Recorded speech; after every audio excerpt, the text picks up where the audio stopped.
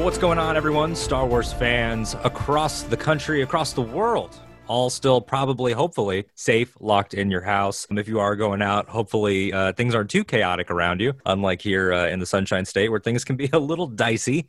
This is a new episode of Octo Radio, a Star Wars podcast, where we are going to be talking to another wonderful guest in the, not just a Star Wars space, but sort of the everything space. And we'll talk a little bit about that as we get to know her, because she really can't be contained. You know, every universe that you are invested in, she's invested in as well, and has turned that not just into a passion, but into really a lifestyle, really a career. It's one of those sweet spot sort of guests where it's everything creative that they do is also what they do professionally. And we've never on this show, shockingly, I think between this show and our sister show that's also on the feed, hosted by Tori Fox, I don't think that there's ever been a cosplayer in like 90 plus episodes that has come up. We've had writers, we've had hosts, we've had different people involved in Star Wars, people from Lucasfilm, actors, actresses, and yet here we are with our first ever cosplayer. And that's such a huge part of Star Wars, such a huge part of the community. And so we are talking to a TikTok content creator, YouTuber, model, guitar player. You know, if you follow her on Instagram, you get a little bit of a little taste of everything that they do. A Disney fan, Marvel fan, Star Wars fan. It's Taya Miller. How you doing? I'm doing good. How are you? I'm good. How's everything? Which is, these are all the redundant questions that we've already talked off air, but you know, it's how you open things. So Yeah. Everything's solid with you out in LA? It is. I finally just got back from my my first cruise ever. Actually, it was a Disney cruise, and it was a good time. So back in LA for a while. Yeah, and you've been a very, very busy person. Like you said, the Disney cruise, doing a couple premieres. You did, well, before Disney cruise, Black Widow. Marvel was collaborating with you, a lot of you guys on to bring you out for those fan events. And now Shang-Chi, which I haven't seen. At the time of this recording, Taya has seen Shang-Chi. I'm seeing Shang-Chi, I think, in like 2 days. So we're not going to be able to, not that we would, because it's not a Marvel show, but do you have a quick reaction to what you saw? Shameless plug, guys, go buy tickets to Shang-Chi. It is, I'm not exaggerating when I say that it is in my top 3 Marvel movies. It is, so it's yes, watch it.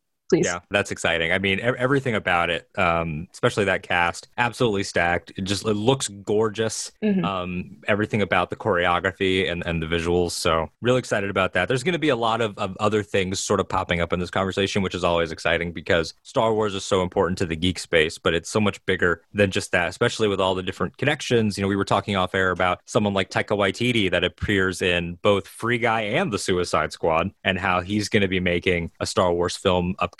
So we're going to talk about stuff we're excited about. I know, Taya, you're a big prequels fan. Oh, yes. You've said. And big time. Yeah. And what we're going to talk about sort of course, Padme, Ahsoka, the characters of that era, 2 of which are 2 of your Star Wars cosplays, 2 of the characters that you've embodied. You've also done Leia. You've also done Rey. So you've got that core timeline pretty covered so far. Yeah. And, you know, I'd be remiss if later on we didn't touch on some other characters that maybe you'd want to try or that people have asked you to try and things like that. So it's going to be a fun conversation. But to go back to the beginning, you've been pretty open on your social media platforms and in your content about, you know, your relationship like with your dad and things like that, and how he's played a role sort of in your geek journey and how, and, you know, and the things that you like. And obviously you have so much of your content creation rooted in friendships, you know, so many different people that are in your space, people that you know and that you love to see and work with. So were you the type of kid that was always into those things, you know, because we're around the same age. So was it like Harry Potter, Star Wars, all that stuff? Or was it a parent, you know, like your dad that really got you into it? Or just all stuff that sort of came on later for you? Yeah. So when I was younger, my dad's always been super into Star Wars. Like that is his thing, that and Star Trek. And so growing up, I was introduced to it at a very young age, and we just like watched it all the time. And like Friday nights, it was Star Wars trivia night, and we would wear like Star Wars pajamas on Christmas Eve and stuff like that. And so I really just grew up with it, and I loved these franchises. I really did. And it was really hard also for me to make friends. I had a few, and I'm still friends with them to this day, but I really was I kept to myself most of the time throughout grade school. And so whenever I moved to Florida for college, I was like, okay, we're going to step outside of our comfort zone. We're going to try to like go halfway across the country and like make a life, right? And I got out to Florida, and I was like having a good time, thriving. And I went to a convention, and I discovered that there was like an entire world of this pop culture, this entire world of cosplay and in Star Wars and Marvel and DC. And I really latched onto it because I was like, I really miss my dad. Like I'm really close with my family, and I really miss my dad. I miss them a lot. And so I went to this place, and I was like, it's kind of like, it's like a home away from home. And I would say that that's the moment where I realized, like, one, this is a thing that I could do, right? I could cosplay. And two, like, this is my way of being connected to him when I'm not with him. So I really latched onto it, and that's when my love for it really grew. And ever since then, it's just continued to grow. And it's actually made me love the franchises even more throughout all of this. And moral of the story, I'm a big family person, and I grew up with it. And do you have memories that stick out, either of you and your dad or of you either younger, you know, like you said, like it was sort of harder to make friends, but do you have sort of those or it could be older, you know, in that college experience, but something that sticks out in terms of this is my moment, you know, like that first thing, or that first time he showed you one of the movies, or do you have sort of like that thing that hooked you? I have a really bad memory from my childhood. I will say, though, my dad and I have this saying where we'll go and to like comic book stores. We'll go there and then we'll just like geek out together. And like sometimes we'll see like a new character that we haven't seen before, and we're like, oh, I wonder what comic that's from, or like I wonder what book that's from. And we'll like look it up and do our research and figure things out, and it's fun. So he's a big nerd. So your dad has to be, big time. Deep cut nerd, probably when he was a kid, you know, hanging out in comic shops and stuff, and watching Trek, like you were saying, he loves Trek. So he's got to be pretty over the moon about the fact that you have such a strong foot now in all the stuff that he likes. He's got to be pretty proud of, you know, like,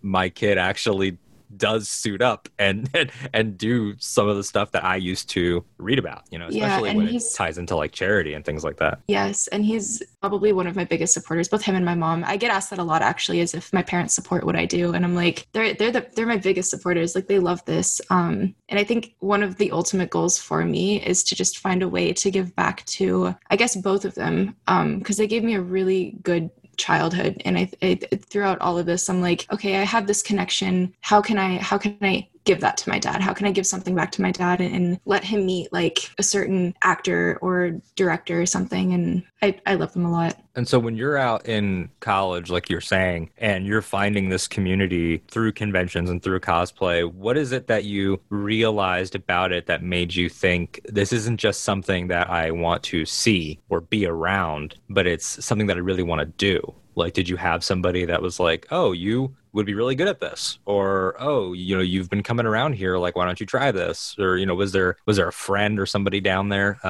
or up there from where I am in Miami? I'm assuming you went probably to a school that was northern, you know, either UCF, USF, or UF. UCF. Yeah, so they're all up there. But yeah, so what was that thing that made you say, I'm gonna actually become a part of it? I had a couple of friends. So I went to this convention and I was like, oh, this is cool. And I had a couple of friends that were actually on TikTok. And at the time, believe it or not, I actually really didn't like the internet. Like, I wasn't my like vibe. I'd rather like go to the beach and go, you know, do something fun or whatever. But I had a couple of friends on TikTok, and they were like, dude, like, you would thrive on this. Like, you should join, like, make some content. And so I joined it. I saw cosplayers, and I was like, this is pretty cool. Because you get to cosplaying is so much more than just putting on a costume. Like, it's getting to literally be the character that you love and that you watch on the screen. And I think one of my favorite parts about it is getting to portray the character that you want it to be portrayed. And so I kind of latched onto that, and I was like, I'm going to start making videos on TikTok. And I started doing that, and people were like, yes. And I was like, cool, they like it. This is fun. And then I continued to make friends throughout it. And I guess it goes back to like growing up. It just was really hard for me to make friends. I didn't immerse myself too much into school. And so finding that thing that I could finally fully immerse myself in that I genuinely enjoyed was mind-blowing to me. And it was I guess that was my moment of, this is where I belong. And so, to not sound too cheesy. No, that's not cheesy at all. I mean, you're here on a show with somebody that parlayed their actual radio career into talking about my favorite thing all the time, weekly, if not multiple times weekly. And again, following lots of cosplayers, I mean, which is, again, like I said up top, such an integral part of Star Wars. I mean, if you grew up as a Star Wars fan, you hear about like, oh, the 501st or you know, the Rebel Legion, like these amazing cosplayers who put their heart and soul into, like you said, not just costuming, which is incredible in its own right, but cosplaying really has that aspect of theater of, it's like theater meets costuming meets modeling meets performance and all of these things that bring it to life. And it's such a great equalizer too, where everybody of every background, walk of life, shape, color, everything sort of comes together and really supports each other. And so I'm curious for your sort of approach to it. What does it mean to you to find maybe that aspect of the characters that you don't have, or maybe that you do have? Because you're saying that, it was harder for you to make friends, but then sometimes you embody a character that maybe is either evil sometimes, or is really smooth or really cold or really confident. And how do you sort of find yourself tapping into all those things? And is it sort of freeing for you to do that? I think so. That definitely ties into acting, which I'm just now getting into. Fingers crossed, I'm successful for that. But I do think that's huge. That's huge. I mean, you stepped right over that, but that's a big thing. Yeah, is that what brings you out to LA specifically? It's there's a few things in the works under the wraps. Do you want me to? Okay, I won't leave that in then. Yeah. No. Oh no, you're fine. You're fine. You can leave it in. But okay. yeah, no. There's a few things that I came out here for, and they're gonna take some time and a lot of effort, but sure. I'm willing to put it in, and I'm ready to make it happen. So more to come. But yeah, no. I think I'm gonna stray away a little bit, but it's all gonna make sense. I'm going to boost cosplayers right now, because as someone who I don't generally make my own costumes, I've made a few, but I'm more just like, I will put them on and then I'll do like acting on TikTok and stuff like that. But as someone who has gotten to know so many people in the cosplay community, I've gotten to see they spend hours upon hours making costumes. They will re-record videos like 300 times just to make sure that it's perfect. And and then it's like the effects and the editing photos and the going out and scheduling photo shoots. And like, there's so much work that goes into it, and they don't always show it on social media. And I wish that sometimes they would, because like, I'm like, y'all deserve credit for all the stuff that you do. And I feel like sometimes they don't get it, but seriously, like there's so much talent and effort that goes into cosplaying. It is ridiculous. And it's mind blowing. But yeah, no, I think the acting portion is definitely the part that I like the most, because growing up, again, it was really hard for me to make friends. And I was just like, again, I didn't submerge myself too much into anything that I ever did. And I kept to myself. I really like to like write and read and watch movies and shows and stuff like that. But now I feel, because of cosplaying, I feel more comfortable and confident in who I am, and being able to, I guess, act and show the different sides of me, and even just show like any of this talent that I've been holding back it's so freeing. And I feel so much more alive because of it, like I feel like I'm finally myself, weirdly enough. Like I'm cosplaying other characters, but I feel more myself than I ever have. I mean, that's something that you sort of hear about, when you, like me and like a lot of the listeners, like you are watching all these superhero movies or these Star Wars films or Star Trek films. And there is something to be said for when a character either first puts on that costume, like someone like Peter Parker or things like that, who I know is a favorite of yours. When I think about that moment in Spider-Man Homecoming, when he's under the rubble and he has to psych himself up and say like, come on, Spider-Man. Like you really have to dig deep and find something in yourself, and to connect that to Star Wars, the way that some of these characters like Luke Skywalker, or they reach their highest height when they become sort of like a fully formed person, and they find like that aesthetic and everything. It's such a visual, I mean, obviously with like red lightsabers being bad and things like that, like it's such a visual story that it's interesting that you say that. I mean, you hear that a lot from cosplayers, but the way that you just worded it, of finding like the different parts of yourself that you're sort of every day you can sort of tap into something different. And I'm curious, in terms of content creation, talked about getting into it and how people said like, oh, you'd be good at this would work well for you, and people reacted positively. Struggle is not the word, but do you feel a certain pressure to give people what they want to see versus make what you want sometimes? Like, is there a push-pull there of, you don't have to name movies or characters or projects, but is it like, I have no interest in this, but it's the thing right now? Because that's something that I know in radio or even in podcasting that I've struggled with, where sometimes it's like, I don't care at all about this thing, and you have to sort of either find that angle or find that reason. Is that something that now, because it's become your career? Yeah, there's definitely times where things will be trending, and even if I do love, I guess throughout all of this, like becoming my career, I've had issues where it's almost like I can't watch a Marvel movie or a Star Wars movie without it feeling like a job. And I hate that feeling because I never want this to feel like a job. I want it to be something that I enjoy doing. And like, if I can make a living off of it, like that's awesome. But at the end of the day, like I do this for myself and to really show people like, hey, you are capable and you can cosplay and you know, like you're valid in what you want to do. So there's times where people are like specifically whenever Justice League came out, the newer one, there was so much pressure from people and they were like, why are you not talking about it? Why are you not like making content? Where's the Wonder Woman cosplay? And I'm like, that pressure is exactly what makes it feel like a job. And so I just, that's whenever I stray away from things sometimes where I'm like, I don't want to touch on this because I'm going to keep this one for me. Like, this is something that I want to enjoy for myself. And I will say I will never cosplay a character if I don't like them as a character. I remember when I watched Death Note, a lot of people wanted me to cosplay Misa. And she was my least favorite character from that show. And I was like, y'all, as much as you want me to, I don't think I'm ever going to, because I just don't enjoy her as a character. And people were like disappointed, but I was like, I'm sticking to this because it is so like, I need to do what I enjoy. And I think especially as content creators, like if we're not enjoying what we're doing, people can tell. They can see it in our face and in the way that we talk about it. Exactly. You can always tell, and you can almost discern, I think, you know, especially with like hosts and people that really get on either social media or podcasts or radio or even TV, you can almost tell what they would rather be talking about sometimes. You can feel sort of either the angle coming up, or you can see the passion that they put into something else. I mean, like your Wonder Woman example is great because when Wonder Woman 84 was coming out, you had the golden Amazonian armor,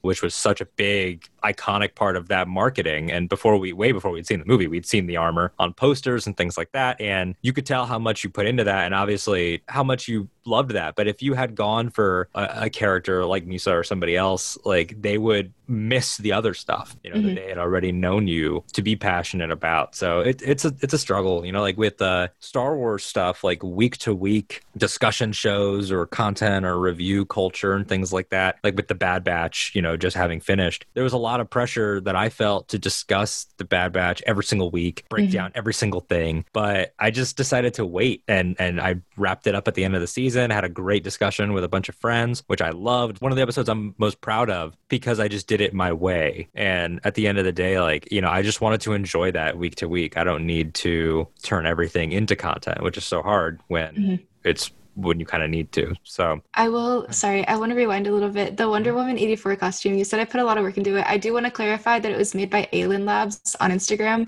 I'm going to plug her really quick because she is incredible. She makes the most incredible armor.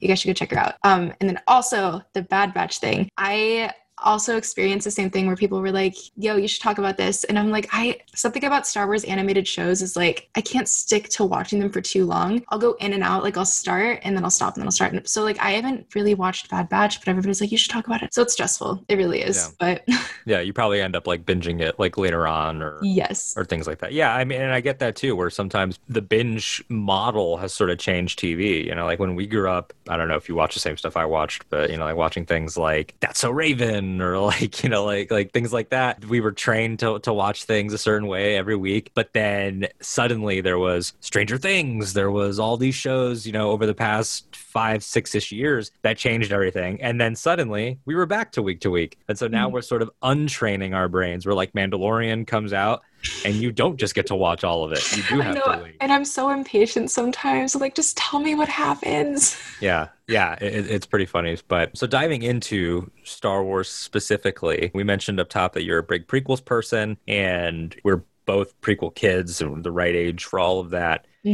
So I'm curious, what is it about Star Wars, because it is so different from superhero things, you know, where superhero things are, I think, more mainstream's not the word, because Star Wars is obviously one of the biggest things ever, but superhero things are more populist, like they're more, I think, relatable for a lot of people. You'll find more fans of them because those are people, even if they're super broken or super rich or, you know, they have these powers. Whereas Star Wars is actual space fantasy. And so it's harder, I think, for a lot of people to relate to Yoda than it is for them to relate to Tony Stark, you know, or Harley Quinn. So what is it that you gravitate toward in Star Wars and, you know, especially growing up with it in your house and everything? Like, why did you like it in the first place, and why do you still like it now? I watched an interview from George Lucas not too long ago. He was talking about how Star Wars was meant to be almost like a story of a family. I mean, it is a story of a family, but like that's what they wanted to focus on, was like the relationships between everybody in the family. And then I think even outside of that,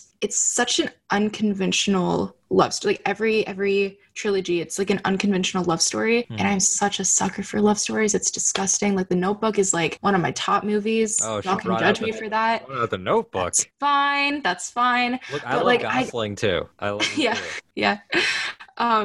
But I think that that's something that I just loved so much about it, is seeing, I don't know, like Anakin and Padme. I know it's a toxic relationship, but like it was cute at the time, you know, like it's still cute to me and I love it. And like, not Luke and Leia. Oh gosh, I guess Luke and Leia kind of, but you know, Luke and Leia for a hot minute, but for a hot minute, we got over that real quick. But Leia and Han, like watching that, and yeah, you know, and so it's about family and love, and those are two of my most valued things in life. So I think that that's a big reason, and I think it also just shaped me as a person. So you touched on sort of the Anakin and Padme, which is funny, and we joke, like, especially now that we're all adults that grew up watching them, like, oh, it's a little toxic, but it is sort of like that, you know, talking about like your interest in acting and all that stuff and how emotive cosplay gets to be. Like that is the drama, you know, like Anakin and Padme, that is like the original tea of our generation, was this forbidden, nobody can know about it, we have lives that are clashing, and there's war, and there's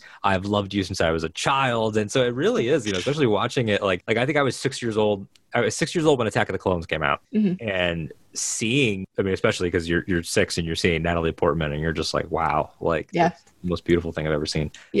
But that interpersonal drama and everything, like that is really captivating. It's like watching a play. It's like watching Shakespeare. And spoiler alert for people that haven't read a lot of Shakespeare, it doesn't always work out well.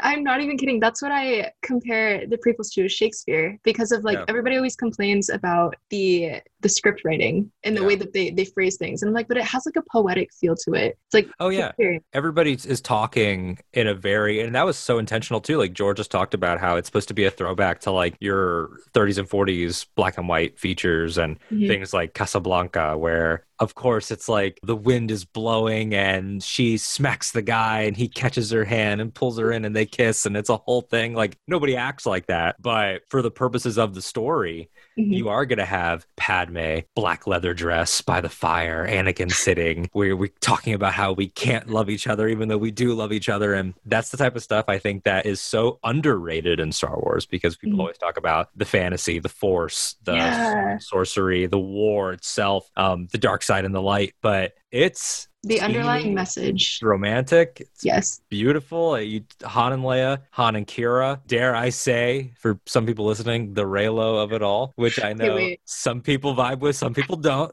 Alden, I need your honest opinion. How did you feel about the Reylo kiss? Whoa, why are you asking me questions? Why are you asking me questions on my show?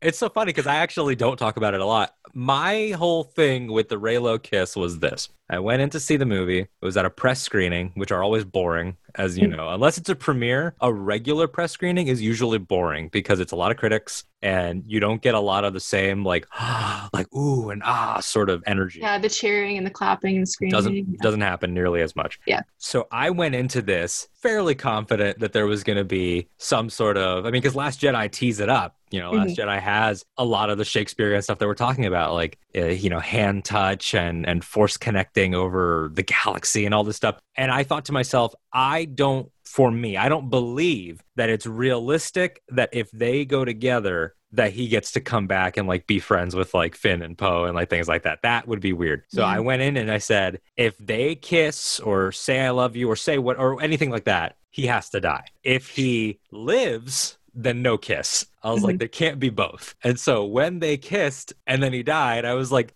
that makes sense to me. So you're the one to blame for Kylo dying, is what I did nothing. I had nothing to do with it.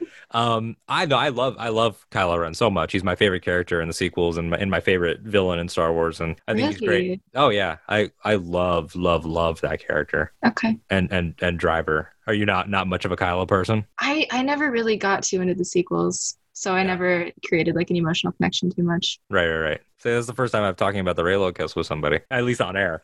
Yeah, so I have not an anti-Raylo person. I'm not a super pro Raylo person. You know, it is what it is. My favorite Star Wars romance is probably like Kanan and Hera from Star Wars Rebels, or like I loved Han and Kira and Solo because that's so like young and restless, and it reminds me of like Grease or like West Side Story and things like that. So talking about Padme, because you do love the prequel so much, what is it about the prequel era versus the sequels versus the original trilogy, and Padme specifically, since you've cosplayed her, that makes her stand out to you and makes that era stand out to you versus some of the other stuff? Like we mentioned earlier, that's really the time, like whenever I was, that was the most impressionable trilogy for me because I was so young whenever it first started. And whenever I got all my action figures and toys and stuff, it was like the Battle of Geonosis and whatnot. So that was always like the one thing that stuck in my head. And she was really one of the first, if not the first, like female that I really watched on screen.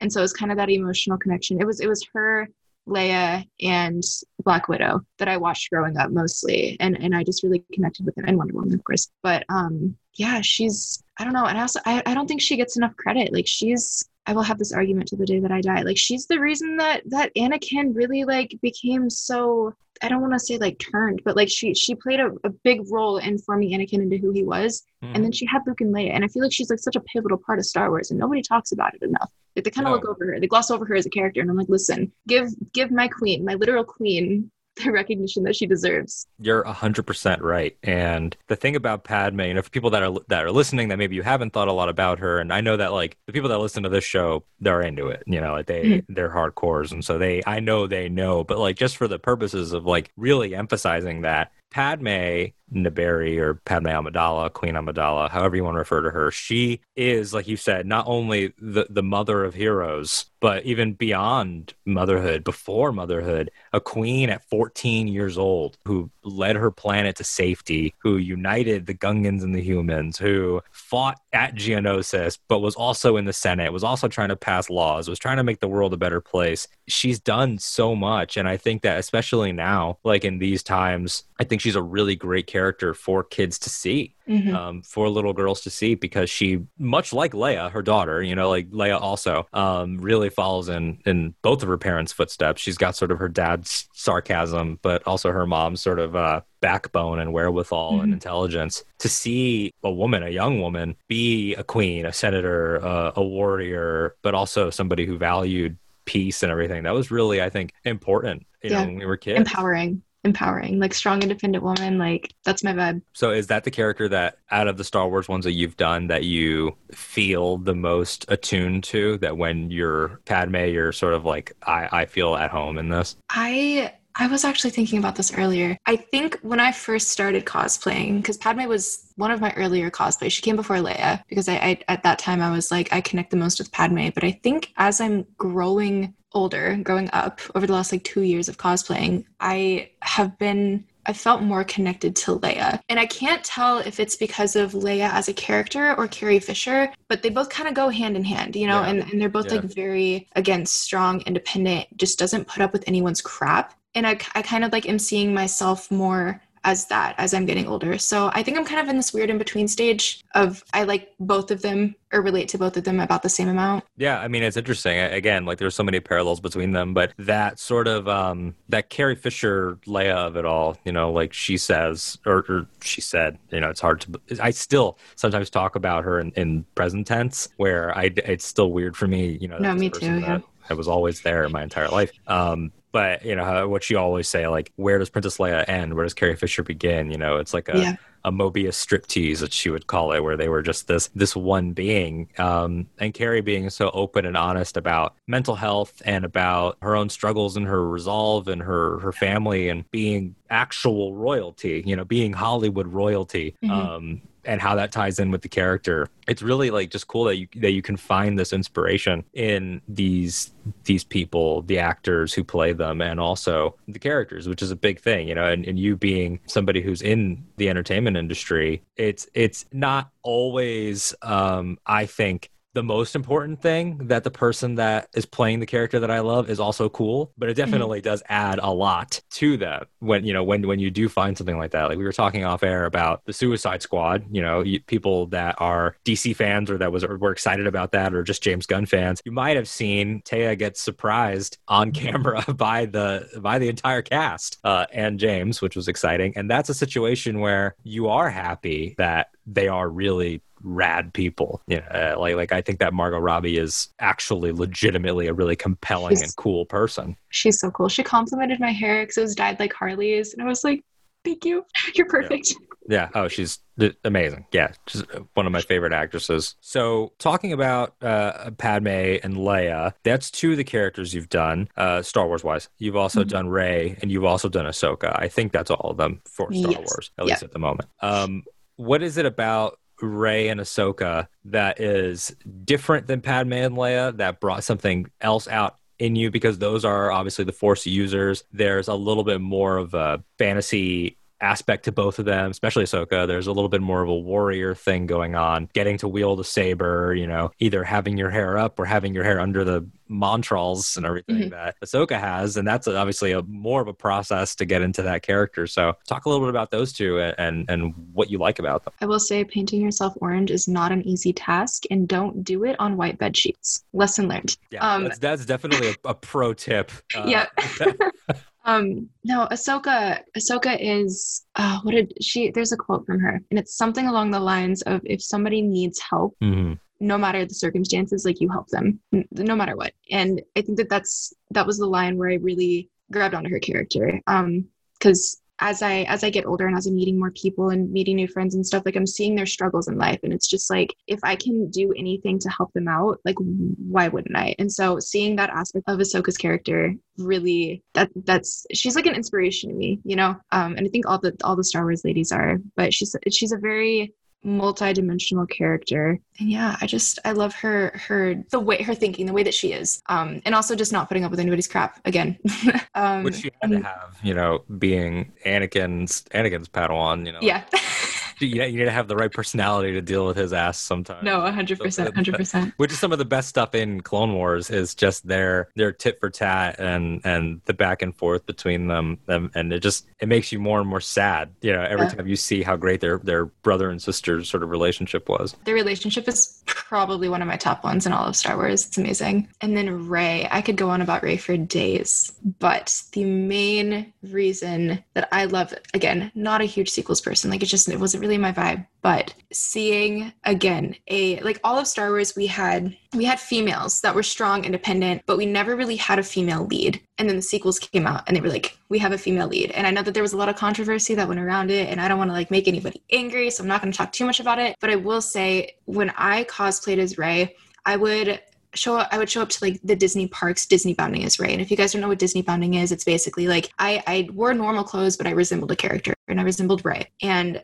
seeing just the impact that it had on little girls and even just girls my age, of how much this character meant. Like, they would be walking by, and I would have my little Rey buns in, and the dads would stop and be like, do you know who that reminds me of? And the little girls would freak out. They'd be like, oh my gosh, it's Rey. And it's just so cool to see that. And I think that that's something, I'm gonna get a little off topic here, but I think that that's something that Disney's really, really good at as of recently, is incorporating more culture and incorporating more representation on the screen of characters that a lot of the population hasn't been able to relate to. And I think that that's one of the main reasons why Shang-Chi hits so different, is we've never really seen that before. And watching my friends react to it and see them seeing their culture on the screen, it's just so cool to see. And guys, go watch Shang-Chi, seriously, it's so good. Yeah, you've got me extra hyped to go to the screening of the movie. I mean, I'm so excited for that. And you're right. I mean, all the Disney brands across the board, with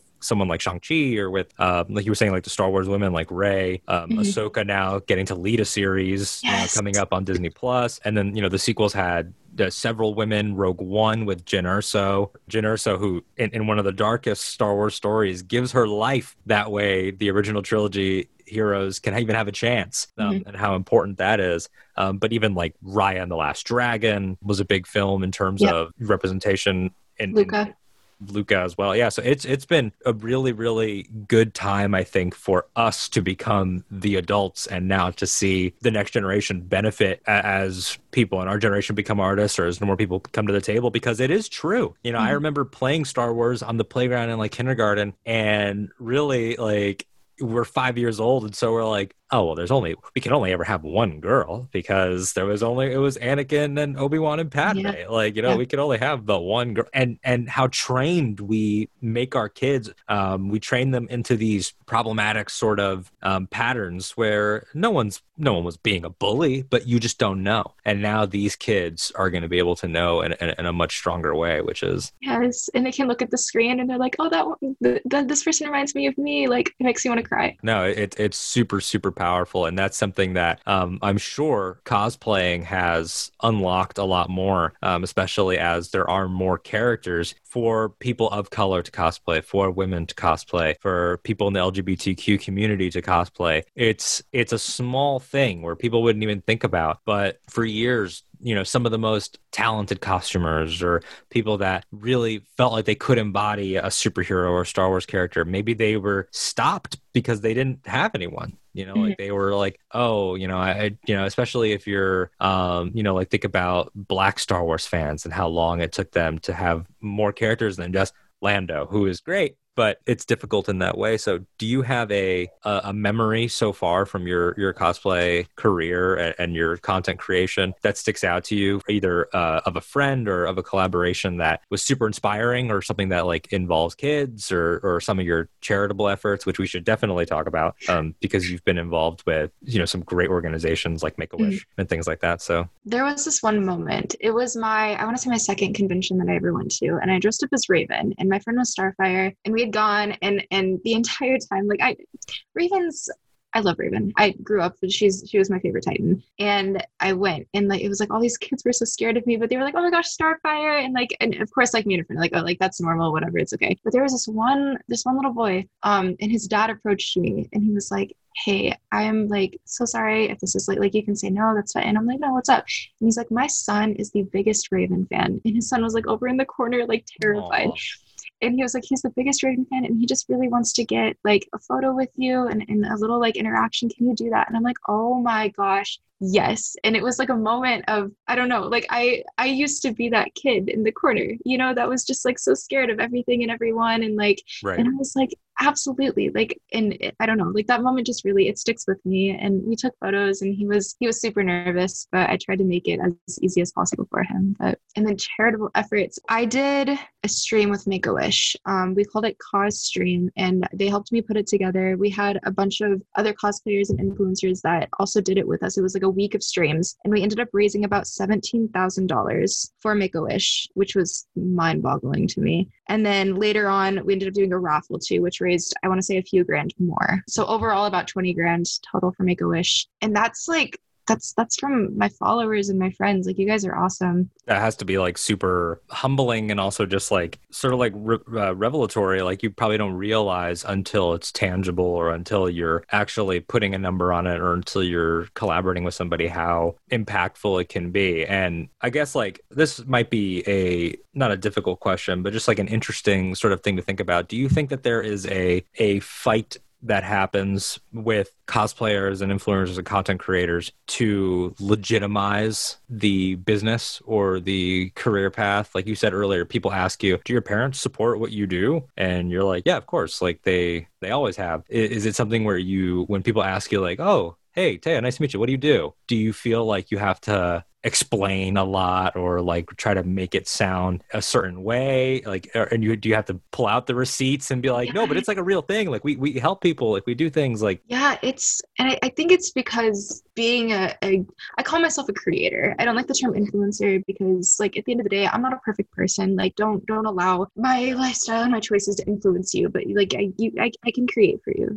I don't know. I think that it's a very new thing to our society. It is and it isn't. Like, we've had YouTubers and streamers for a while, but I think like TikTok and Instagram and making money from brand deals, like that's a fairly new thing. And I think a lot of people are having a hard time just like conceptualizing why you deserve what you have. And it kind of goes back to what I was saying earlier about cosplayers and how much time and effort they put into things. Like there's so much that happens behind the scenes that a lot of people don't see. And like, I'm gonna be honest, I rarely leave my apartment. Like I rarely leave this place. Like I do all my work from here, and I'm so grateful for it. I really am. But that being said, like it's still so much work, and it has its pros and its cons for sure. But it's a nonstop job. And even when you're not creating or streaming or vlogging, you are working on brand deals. Like I will wake up in the middle of the night and be like, oh my gosh, I forgot to respond to this email, and I'll respond to them at like 2 a.m. And then they're like, why were you up at 2 a.m.? I'm like, don't question my life choices, please. But yeah, no, it's intense. And so whenever people ask me like, oh, what do you do for a living? I'm like, oh, I'm a social media creator. It's usually like a negative response. And I'm like, but there's a lot that goes into it. No, yeah, I think that it's definitely a conversation that's worth having, especially like we've been talking about kids, and the next generation. Like they are going to have completely different goals than we ever did. Seeing people like you is going to change their perception of what jobs are available. Like they're not going to, I mean, I think there was a study that came out that was like, there are more kids now that want to be creators, be that streamers, YouTubers, cosplayers, models, whatever that's going to be, than when we were kids that wanted to be astronauts, or things like that. I remember going to the dentist, and my dentist's like son or daughter was there. And I was like, oh, so like, what do you want to be when you grow up? And they said a YouTuber. And I went, what?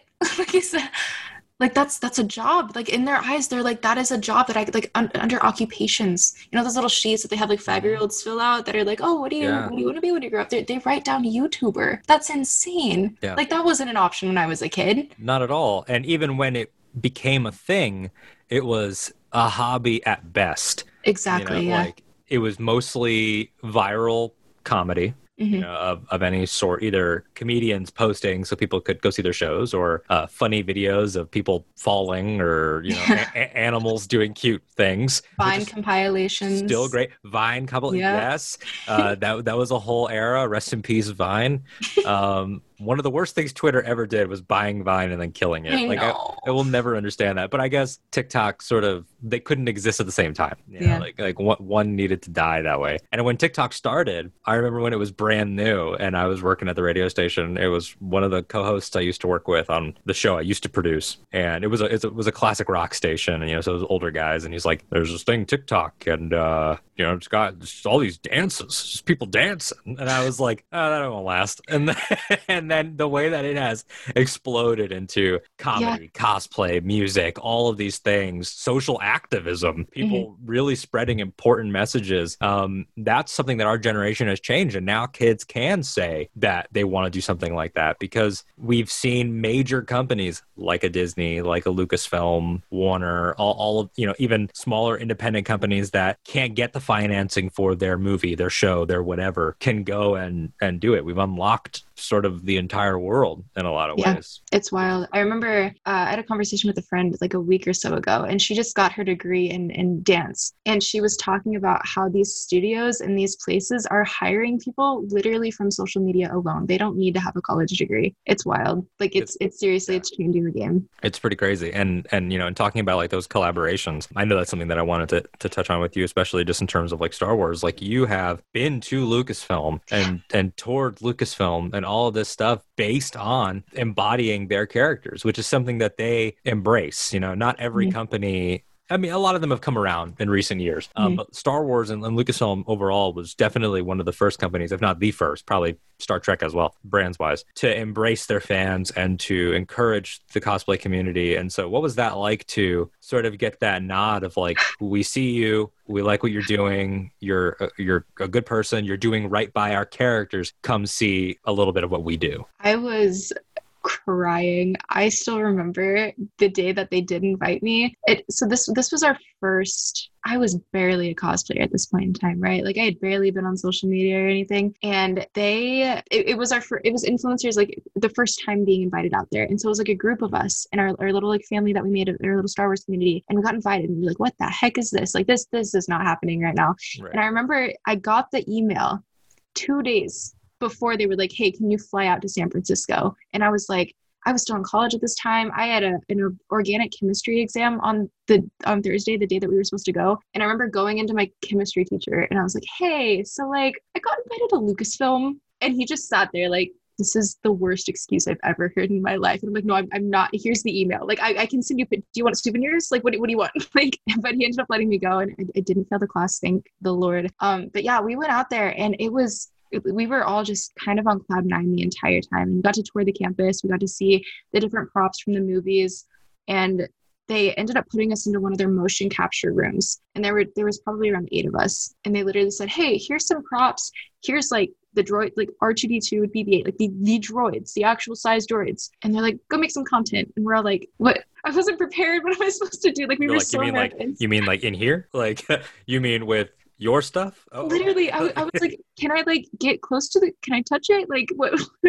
What are the limitations here? And they were so like laid back and cool about it. And they're like, yeah, like if you need help, just let us know. If we need to hold a camera, like just like record, do whatever you do. And we're like, okay. So we went to town, and it was so much fun. It really was. But it's just a magical place. And again, like a great company. The people that I've had on the show from Lucasfilm, or, you know, stuff that I've done with Lucasfilm. I was lucky enough to go to when they opened up Galaxy's Edge to check it out before it was open, and to walk through Rise of Resistance before that ride was even finished. Oh my gosh. And so I got to walk through it instead of riding through it, and just sort of seeing the details and everything. It was ridiculous. I mean, what the stuff that they put into everything that they do is just amazing. I've rode Rise of the Resistance, I want to say 5 or 6 times now. And every time I ride it, I see something new.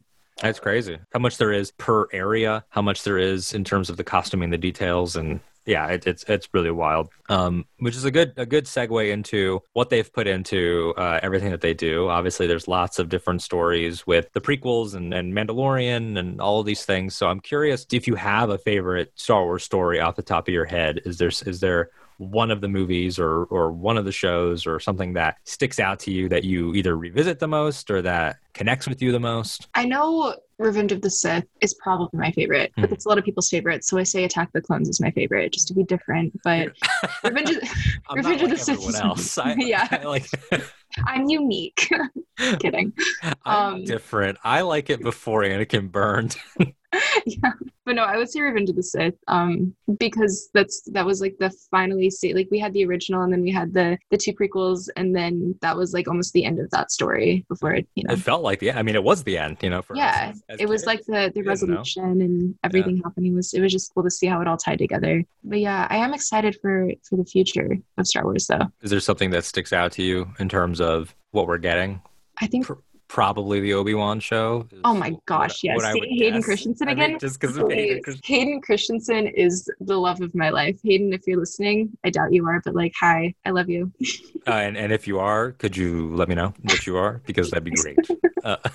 Yeah, he's fantastic. And in terms of characters, either upcoming or beforehand, we talked about the characters that you've done with obviously our Skywalker women, with Padme and Leia and Rey, and now with Ahsoka as well. Is there a Star Wars character that you want to do or that you get asked a lot to do? I get asked to do Jen a lot. Yeah. Which I could. I love her character. I just haven't. But it's one of those things where it's like that spark of... Yeah, like whenever I feel it, I'm going to do it. You know, I'm not going to like force myself to get in the costume ever. Is there anyone else that you are interested in doing? I've joked about Jar Jar a lot. I think I could do Anakin. Maybe like a femme Anakin. Yeah, that'd be rad. Revenge of the Sith Anakin. Got the long especially because like he's one of my favorite characters ever. So it just makes sense. Throw a scar on there. Yeah. He's got one of the best costumes too. Yeah. Oh, yeah. With the yellow eyes, that'd be fantastic. Throw a hood up and everything. Like I have I have like a whole stack of lightsabers, so I have his. That'd be fantastic. That'd be really, really cool. And again, production wise, I mean, like you can already see the TikToks in your mind. Yeah. Like, just like the drama, the lava, lots of red, lots of intense music and everything. Like, yeah, I mean, Anakin is the dramatic heart. Our drama queen. Wars. We have Padme, our actual queen. And we have Anakin, the drama queen. The drama queen. And that's why they were a match made in, well, I guess hell. Not really not really heaven, but yeah. So as we're sort of starting to wind down, just in terms of everything, again, thanks so much for your time. You've been so great. And we've talked a lot about creativity just in general, which are sort of the conversations that I really like to have with Star Wars sort of being the through line. But there's so much that goes into fandom and into producing shows. And you've talked a lot about how it is a lot more work than people realize, just like a podcast. If you're listening, it's a lot more work than you realize. No, I'm kidding. But Is there something that you've learned or gathered, especially doing this in COVID? Because, you've said you've been doing it for a couple of years now. Mhm. That means that half of the time that you've been a creator has been in a pandemic world. Yeah. And so what have you gathered, and how has this sort of helped you deal with everything that's going on? How have you had to change or adapt or learn? Is there something that that you would tell someone that's up and coming that is a fan of yours, like, oh, I do this because of you? I think the biggest lesson that I learned was to stay true to myself.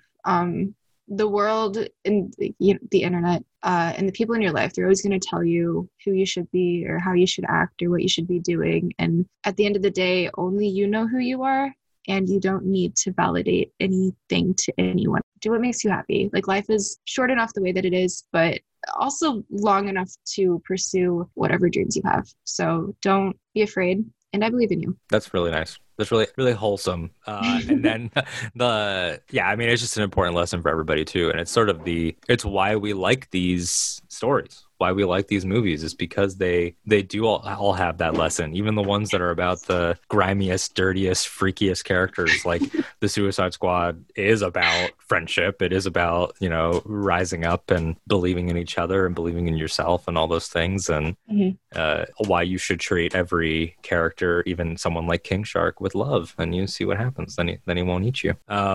And we were talking off air. Last thing I wanted to touch on is sort of your creative inspirations. Is who are you looking to right now, either in your circle, in your realm, people that maybe are content creators that are doing things that speak to you, that make you want to challenge yourself, and then outside of your circle, sort of like the larger than life pie in the sky people. We were talking off air about James Gunn and sort of like him as a filmmaker and as a person. So who is speaking to Taya Miller right now? That way, when people watch your stuff, they might be able to feel a little bit of that influence coming through. Is it weird to say my mom? I don't think that's weird at all. I think that's actually really sweet.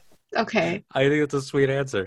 So personal life-wise, I would say my mom. She's always been the most caring and full, hearted person ever. And every time I have something happen or I don't even know I can't begin to describe how amazing my mother is. I really can't. But she just cares so much about other people. And she's the big reason that I'm into charity work. And it's always been, she wants to give more love into the world than she receives. And, we've had conversations about hey, mom, you also deserve to be loved. But that's a whole nother conversation. Anyways, sure. So I guess just watching. Oh, we would need wine and a whole bunch of time to have the love yourself conversation. Yes.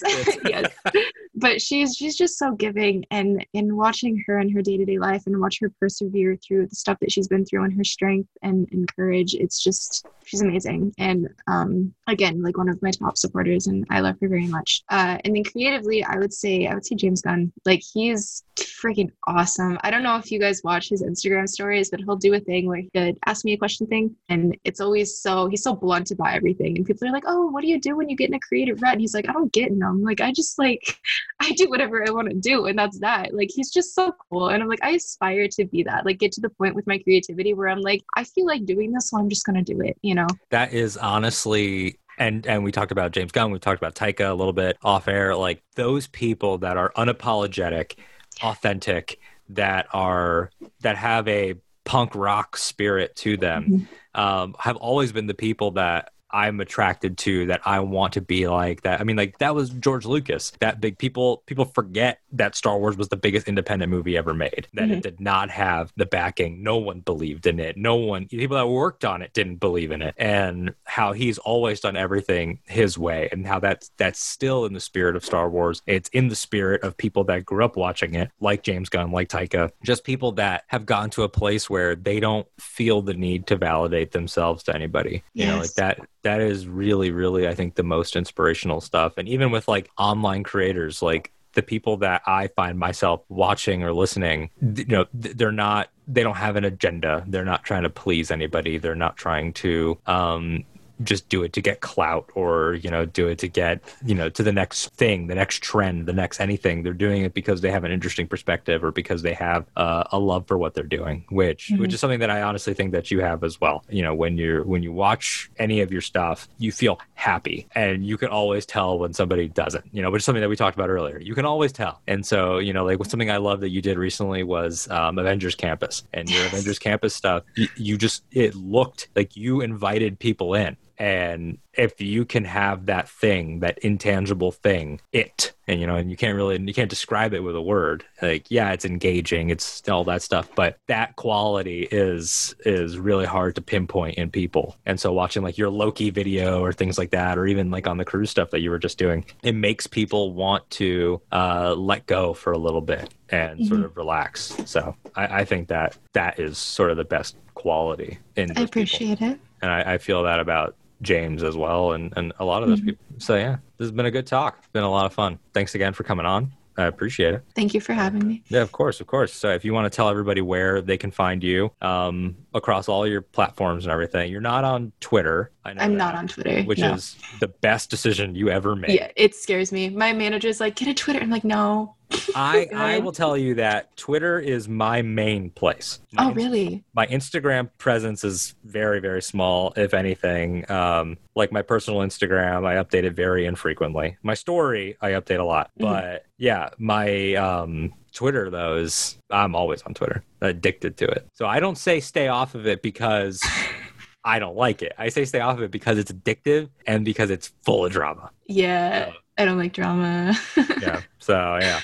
But you guys can find me if you want to. My username is @TayaMiller with 2 R's at the end. I'm on Instagram, TikTok, and YouTube, and Twitch. I think that's everything. Yeah. And is there anything upcoming projects wise that you want to plug? I do have things coming up that I can't talk about yet, but if you stay tuned on my Instagram story, you will see them when everybody else sees them. Super exciting things. Awesome. And all your links are going to be down below, of course, in the episode description for everybody to find. And then as for this show, you can find me personally on Twitter and Instagram, AD Strider, Alden Diaz, and then, of course, over on the podcast feed and all the podcast socials, Octo Radio, Star Wars Podcast, AHCHTO Radio, wherever you get your podcasts. And then if you happen to live in Miami, or if you like 90s music, 90s radio, all that stuff. I am the executive producer for Totally 93.9 here in Miami. It's all 90s station. I'm also on air on the classic rock station down here. I do a movie show over with a couple of friends of mine called the One and Done Film Club. There's a bunch of other stuff in the works. There's always stuff happening. It's the internet. We're locked in our house. It's COVID. What do you want? So do you find all those links down below as well. So right now, for me and for Taya and for all the wonderful characters that Taya embodies, punch it, Chewie. May the force be with you.